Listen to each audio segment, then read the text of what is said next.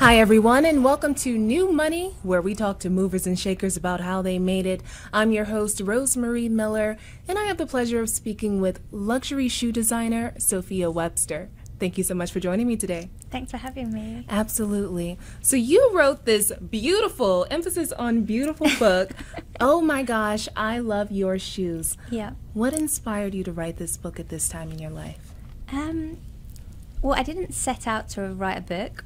I had set myself a challenge on New Year's Eve 2020 to sketch a shoe a day from my archive, because the pace of fashion is very fast. You know, there's a real thirst for newness. It's one season to the next, and I have an art background. I didn't come into fashion. I didn't grow up loving fashion. It was more art, and I sort of fell into shoes. So for me, my shoes are like little works of art, and I approach them as I would a piece of art.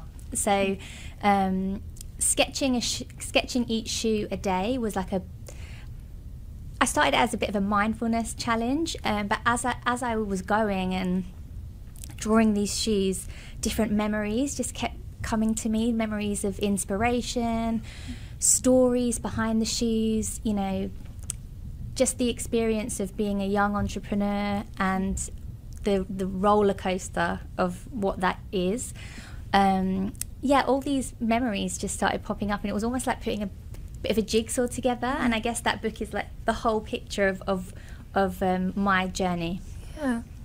And before we get into that roller coaster, because I am curious, I want to talk about you sketching these shoes. I saw the sketches. You have it somewhere. Yeah, it's like a pull-out. There's 365. 365.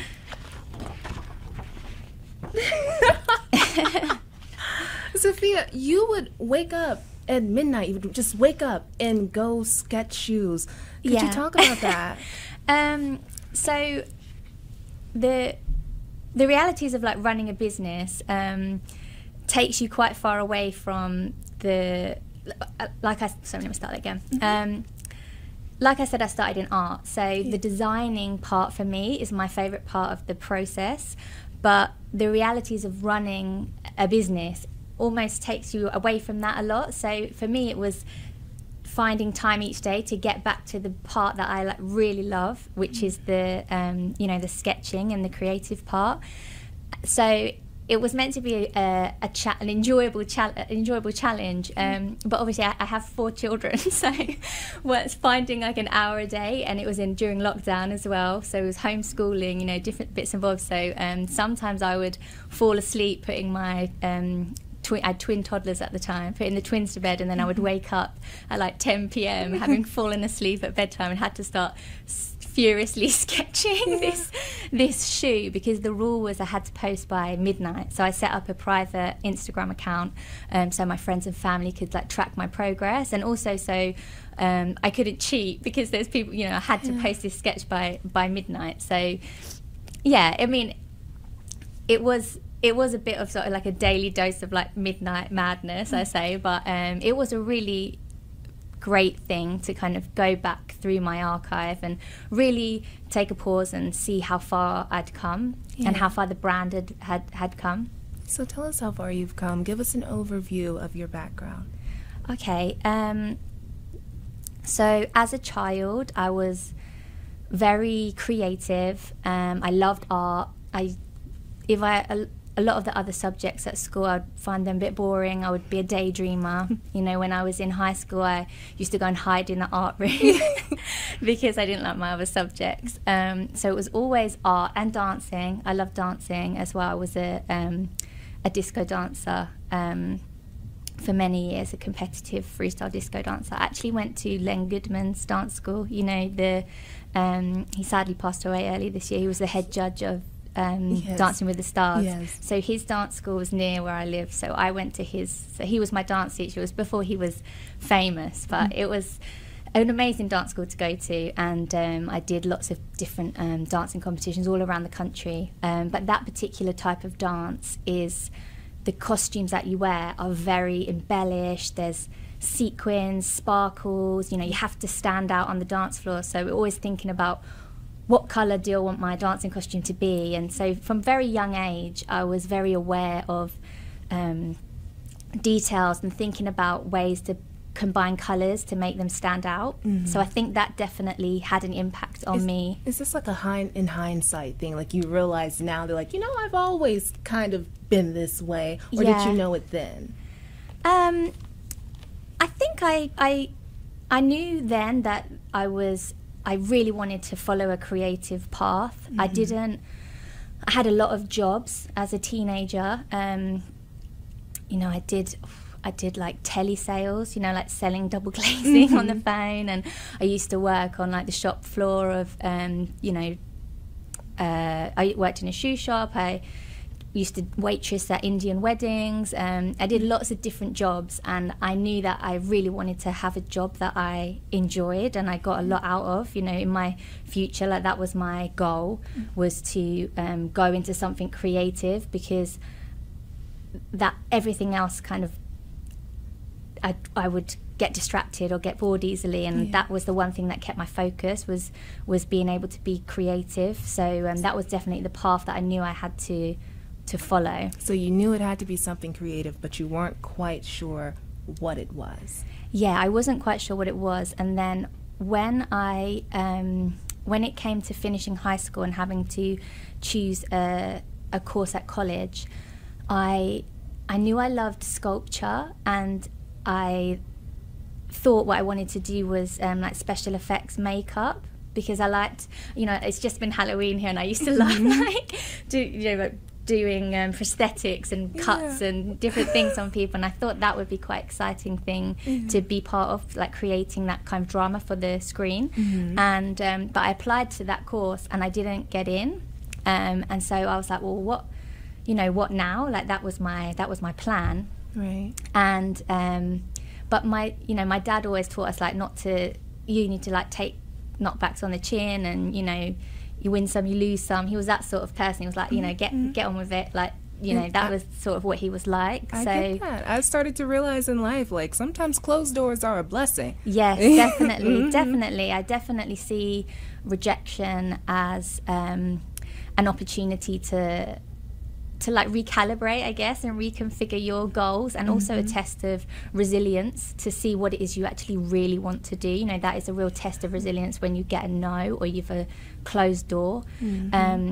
So my dad was never very, he didn't have a career plan. He was like a real wild card. So he worked in like betting shops for a long time. I don't know if it's the same here, but it's like horse racing, and people would go and place bets and different things. And then he was a delivery driver. So he didn't really have career goals, let's say. He just kind of just rolled with the punches a bit. He was a DJ at weekends, so he loved music. Like music was his real passion. He's got the biggest record collection that I've ever seen in my entire life, and he that was what he got a lot of passion out of. So he would DJ at the weekends. But my mum was a teacher, so from my mum I really saw like a real work ethic, and I saw her go through the ranks at school. When I was young, she was an English teacher, and then I saw her go to being like a head of English, a deputy head, and she really set her goals and set her sights on what she wanted, and just relentlessly kind of went for it. And when she was applying for headship roles, she went for lots of positions that she didn't get, and it was really great to see her get knockbacks. And you know, she was like, you know what, so sometimes your face doesn't fit, but you have to keep going, you know, you have to try again. And then eventually she went for a headship that she got, and it was actually the perfect school for her, because it had like an art specialism, so it was dancing and acting, and that's what my mum really loves. And when she went for that interview, I remember the night before, I was like, what are you going to wear? And she was like, I don't know, but I know I'm going to wear my leopard print pumps, because if I get this job, I'm going to get it being 100% me. And I was like, that, you know, that for me was magic, because it was like, she taught me that you have to go into things being 100% authentic, like yourself, and just don't be afraid to fail, you know, just go for it. Yeah. Wow. I don't know if I answered the question. No, you answered it. I'm just thinking right now, I know your mom is so proud. You're on Forbes and you're giving her her shout out. Like, okay, mama, okay. But I want to know some of the challenges you had to face. You talked about it being a roller coaster, being a young entrepreneur. What are some of the challenges you faced and how did you overcome them?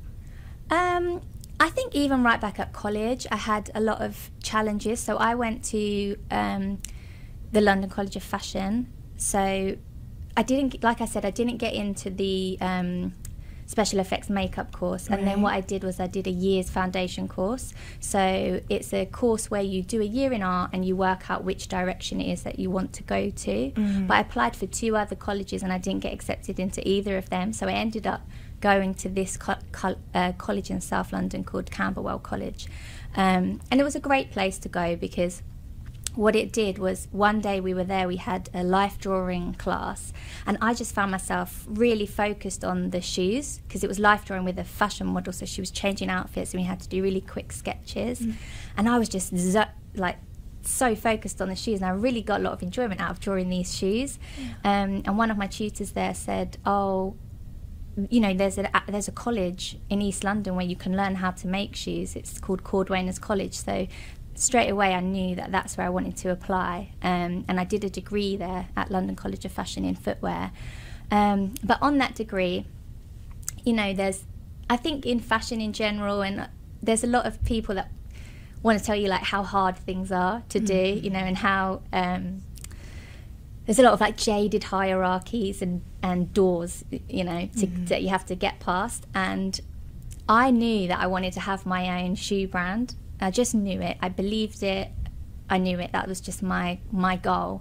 And I remember in my final year, in your final year, you could do whatever you wanted to do. It was the first time we actually got our opportunity to design our own shoes. So my collection was a red carpet collection. That was the theme. So it was lots of crystals, satins, you know, really like sparkly embellishments that would flash with on the red carpet. And I remember as part of the coursework, you had to do like a customer profile. So age, where they live, what do they like, and my customer profile was Beyonce. And my tutor was just looked at me. She was like exasperated with me because, you know, I was obviously I was like a bit of a dreamer, but she was like, come on Sophia, like you need to live in the real world.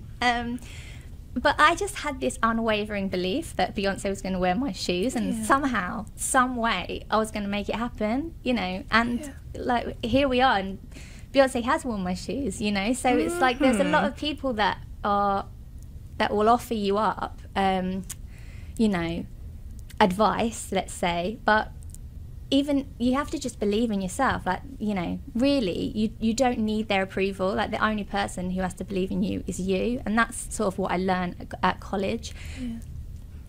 That's scary. Yeah, to be the only one believing in you. Yeah, especially at a young age. Yeah, I know. How did you manage that? I don't know. I think I'm naturally quite a resilient person. You know, I grew up surrounded by strong women. My grandma was a refugee. Like I said, my mum was, you know, I saw my mum really have like real aspirational career goals and an amazing work ethic.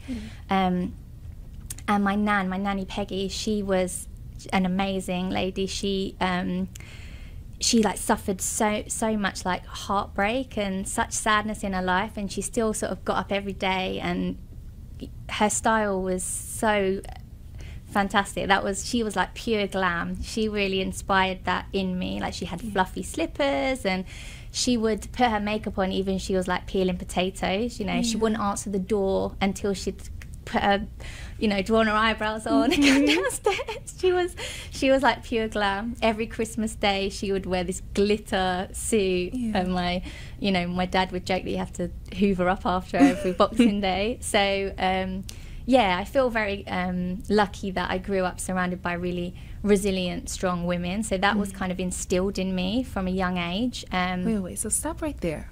I want to go back to when you said you believed, you just knew it. You knew that going to the shoe school was what you wanted to do, a school that would help you design shoes. You knew that's what you wanted to do. Yeah. What was the feeling? What was the difference in the feeling of knowing that that's what you wanted to do versus when you thought you knew that special effects makeup was what you wanted to do? Because, I don't know, there are a lot of people out here kind of wandering aimlessly or thinking, maybe I should be doing this, but you knew that this was the thing. Does this make sense? Yeah, that makes sense, yeah. I think it's like just a gut feeling, you know, and obviously a lot of my shoes are butterfly details, but it really gave me butterflies, like thinking about having shoes as my career and doing that. And strangely enough, it was in the same prospectus, the makeup course and the shoe course at London College of Fashion, and I did always used to just fall on that page sometimes. I think, oh, you know, that could, but and then once I'd started drawing shoes, and then I would go into the workshop and I would do some like carvings that almost looked like heels, and I just I don't know, I went to the library at school and I would just research all different shoe designers. I just was like a dog with a bone. Like once I've got it in my head that I want to do something, that was it. I was like learning all about shoes and different shoe designers, and I found this one shoe designer who did these amazing sketches. He's called Edmundo Castillo, and at the time he was the creative director for Sergio Rossi, and I would go on their website and look at his sketches, and they were just so incredible. The way he would draw a shoe was like complete confidence, you know, the lines, everything was, and that to me was like, right, I want to be that good. I want to be able to draw a shoe that good. And then from that day, I just drew shoes every day. I wanted it to be like second nature, you know. And is that the first time in your life you ever wanted to be that good at something? Yeah, I think so. Yeah, wow. I do. Yeah, I think so. Yeah. You're inspiring me right now. And Sophia, when was the moment that you knew I made it? I think there's probably different moments in different ways. Like, obviously, it's absolutely amazing to see celebrities and superstars like wearing something that I've designed and knowing that their foot is like touching my name. That is really kind of mind-blowing to me. So I've been very fortunate that I've had some really amazing celebrity moments, and probably my biggest moment is Oprah wearing a pair of my Coco pumps for her historic Me Too speech. Like, that was a real moment in history, and to be a tiny part of that was super special. But having said that, I would also say seeing my customers in the street, spotting someone on the train or in a restaurant wearing my shoes, that's really special, because, you know, I design them to make people smile when they wear them, when they open them, and then when I see women wearing them, that really makes me smile. So it feels like a bit of a full circle moment. And then I would also say, back at the beginning, just the first time I saw my shoes in store or online, there was a moment actually for my very first collection, because I used to do silver service waitressing when in the evenings after college, and I did an event at Stella McCartney's I think it was the first birthday of her store opening, and I remember like walking around with a plate of canapes and just following like Stella McCartney around this party and thinking, I want to have this one day, you know, I want to have my own brand and my own store. This would be amazing. And it didn't even dawn on me that like, well, her dad's one in the Beatles and your dad's like a delivery driver.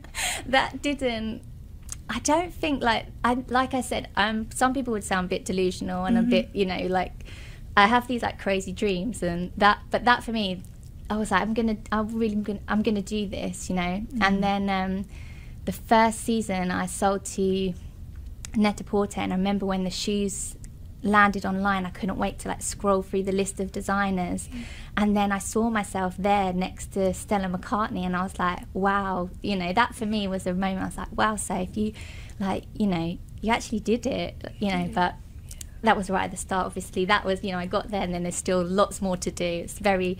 There's a lot of ups and downs of running a business, but that moment for me then, it was like, you know, you went from waitressing at a party to being, you know, side by side in a store. So that was a very proud moment for me. Yeah. Well, let's get into the money.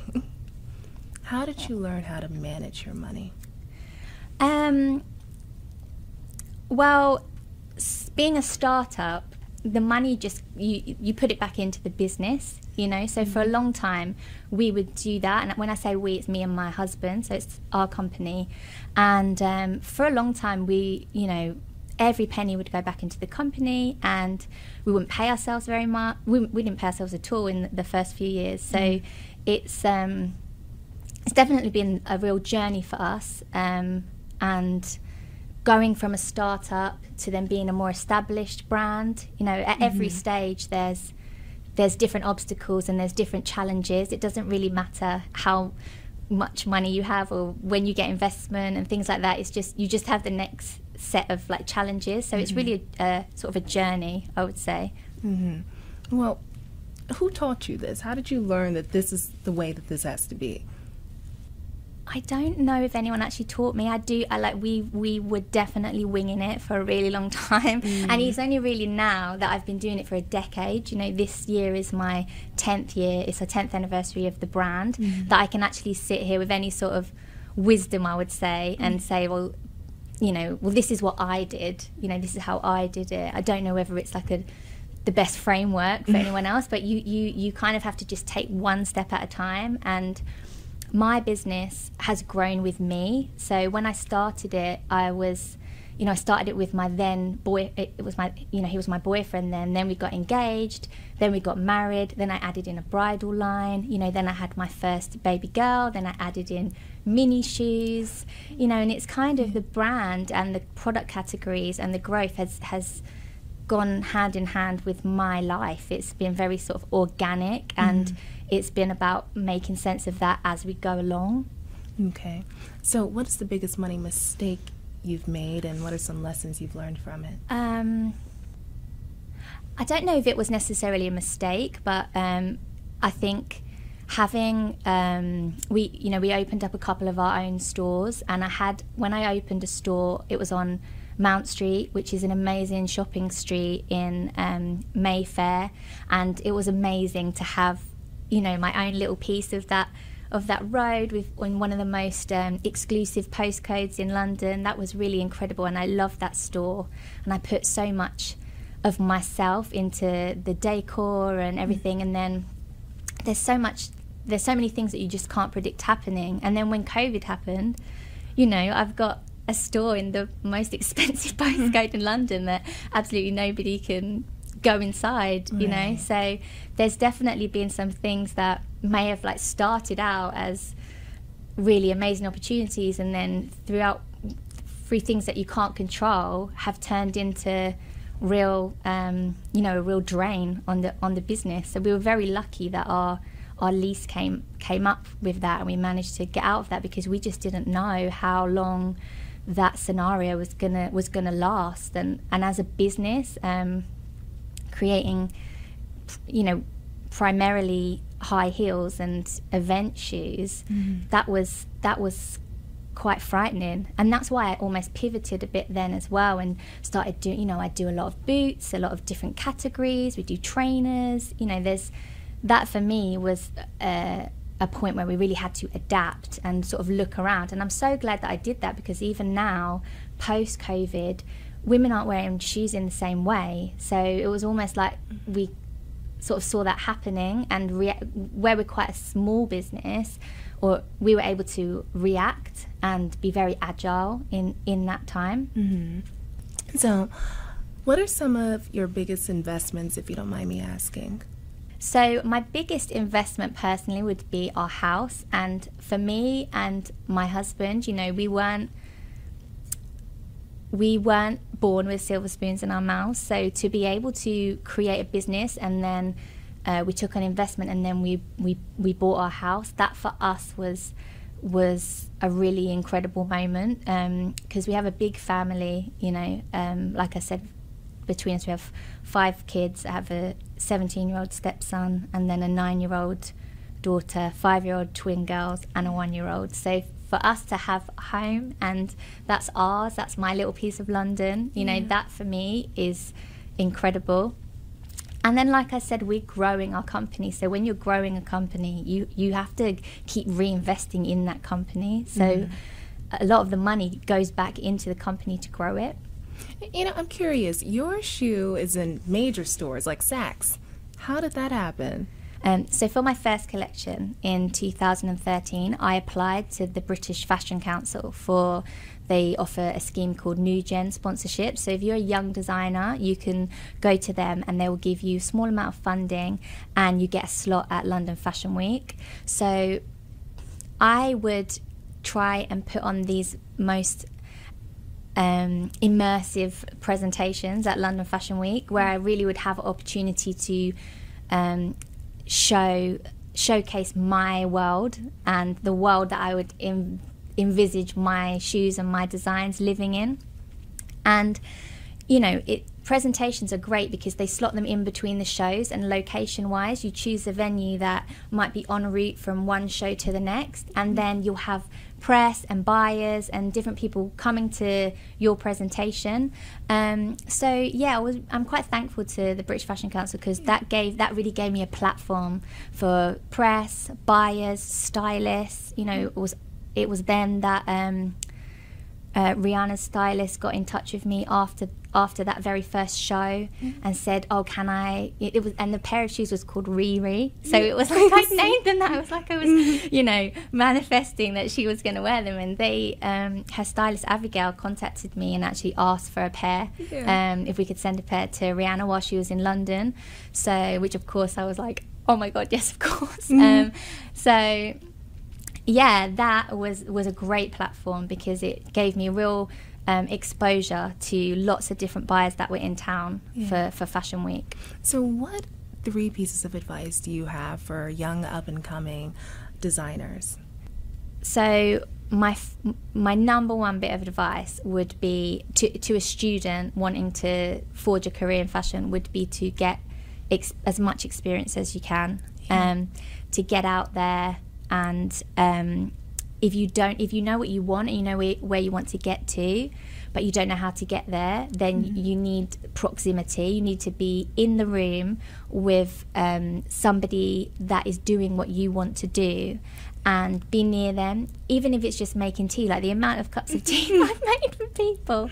But then you make a cup of tea and then you might have a conversation. It's like, oh, I really like, you know, I really actually want to, I'm in this department, but I would love to be in that department. And that's how you can progress. Just, you know, be in there. Just be in there. And I used to, the very first placement I had was with a designer called Georgina Goodman, and she designed the shoes for Alexander McQueen. And I was completely in awe of her, and I used to go home at the weekends and just draw so many shoes, and I used to give her these piles of drawings, even though I wasn't in the design, I wasn't interning in the design department, but I would just give her these drawings and be like, George, if you have 10 minutes, please can you have a look, and just, you know, I wanted to learn how to create a great shoe. And she was very generous with her time. You know, people are generous if you're really eager to learn. And you know, and she would say to me, Sophia, you're doing what every student does, you're designing 10 shoes in one, simplify it, pare it back, you know. And she would actually give me great advice. She'd be like, take that one shoe and design 10 shoes out of that one shoe. And that was really good advice, because from really early on I was understanding that you don't need to go crazy and throw everything at a shoe. You know, you can, there has to be a balance. And I think probably the other pieces of advice that I would say, that was like 2 right there. Okay, sorry. Every competition that would come up at college, because lots of brands come to fashion colleges, you know, with bursaries or competitions that you can enter, and I entered absolutely everything. I just wanted to get my name out there. I wanted people to see what I could do. And I entered a competition that was, the prize was you got to design your own collection for it's a UK high street company called River Island. And I grew up loving River Island. I was, you know, that was I was high street girl. So to be able to design my own collection for them was just incredible. And I went on to win that bursary.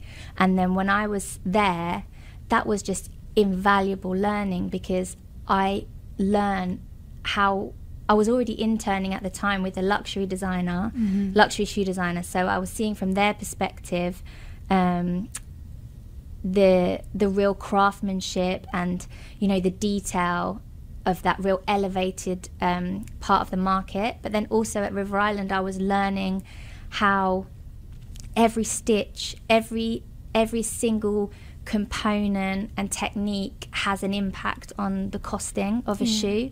So I had a really wide breadth of like experience that I had learned, and that was whilst I was at college. So I think it's really important to start early and get yourself out there getting that experience.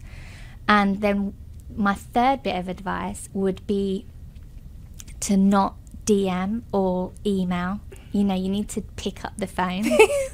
Every Gen Z needs to hear I just read something the other day, like people are having a hard time getting like the consensus or something because you won't pick up the phone. But go ahead. Because when I did my collection for River Island, I really wanted it to be in Grazia. Like that magazine was where I wanted it to be, because it's a really good magazine that sort of spans designer, high street, and my mum used to love that magazine. She always bought it, so I really wanted to be in Grazia. And I just rung up the you know, switchboard, and I found out who was the junior features editor, and I rang up and asked to speak to her. And then it was kind of out of my comfort zone to do that, but I think you really have to push yourself out of your comfort zone and have that very personal interaction, and take the opportunity to explain about yourself, explain what you do. And I got her on the phone and I told her all about my collection and what I'd done at college, and I'd won this bursary and this collection's going to be in stores like nationwide. I'm so excited about it. And then I had an amazing piece in Grazia, you know, from that one phone call. So you really have to make yourself vulnerable and put yourself out there and talk to people and be your authentic self. And because DMs and emails are the easiest things to ignore. You know, you don't even have to open it. You know. That's true. Well, what's next for Sophia Webster, the designer, and Sophia Webster person? So I think what's next for the brand is to expand our handbags category, because we've been seeing some great success with that. And I really love doing other categories beyond shoes. You know, I do mini shoes, I do bridal range, I do handbags now, and that's really exciting. Exciting to see people use my products in different ways, and even for me as well, because with and as a retailer as well, with handbags you don't have the same problems with like sizing and things like that. So that's great. And I love collaborating as well. I'd love to do more collaborations. That's one of my favourite things to do. I've been able to collaborate with some amazing brands over the years, from J. Crew to Puma. You know, I really enjoyed doing a sportswear collaboration with Puma that I did for 2 years. That was really fun. So I want to expand my sneakers categories, and do some more really fun collaborations as well. I just recently did one with LOL dolls. Do you have them here in the US? LOL dolls. LOL. That sounds familiar. Yeah, I think you probably do. They're really cute. So they're like really cute little sassy dolls that come in balls. So I did a collaboration with them, which was so cute. Especially I've got 3 daughters, so that went down really well at home. I don't know. I'd love to do some more.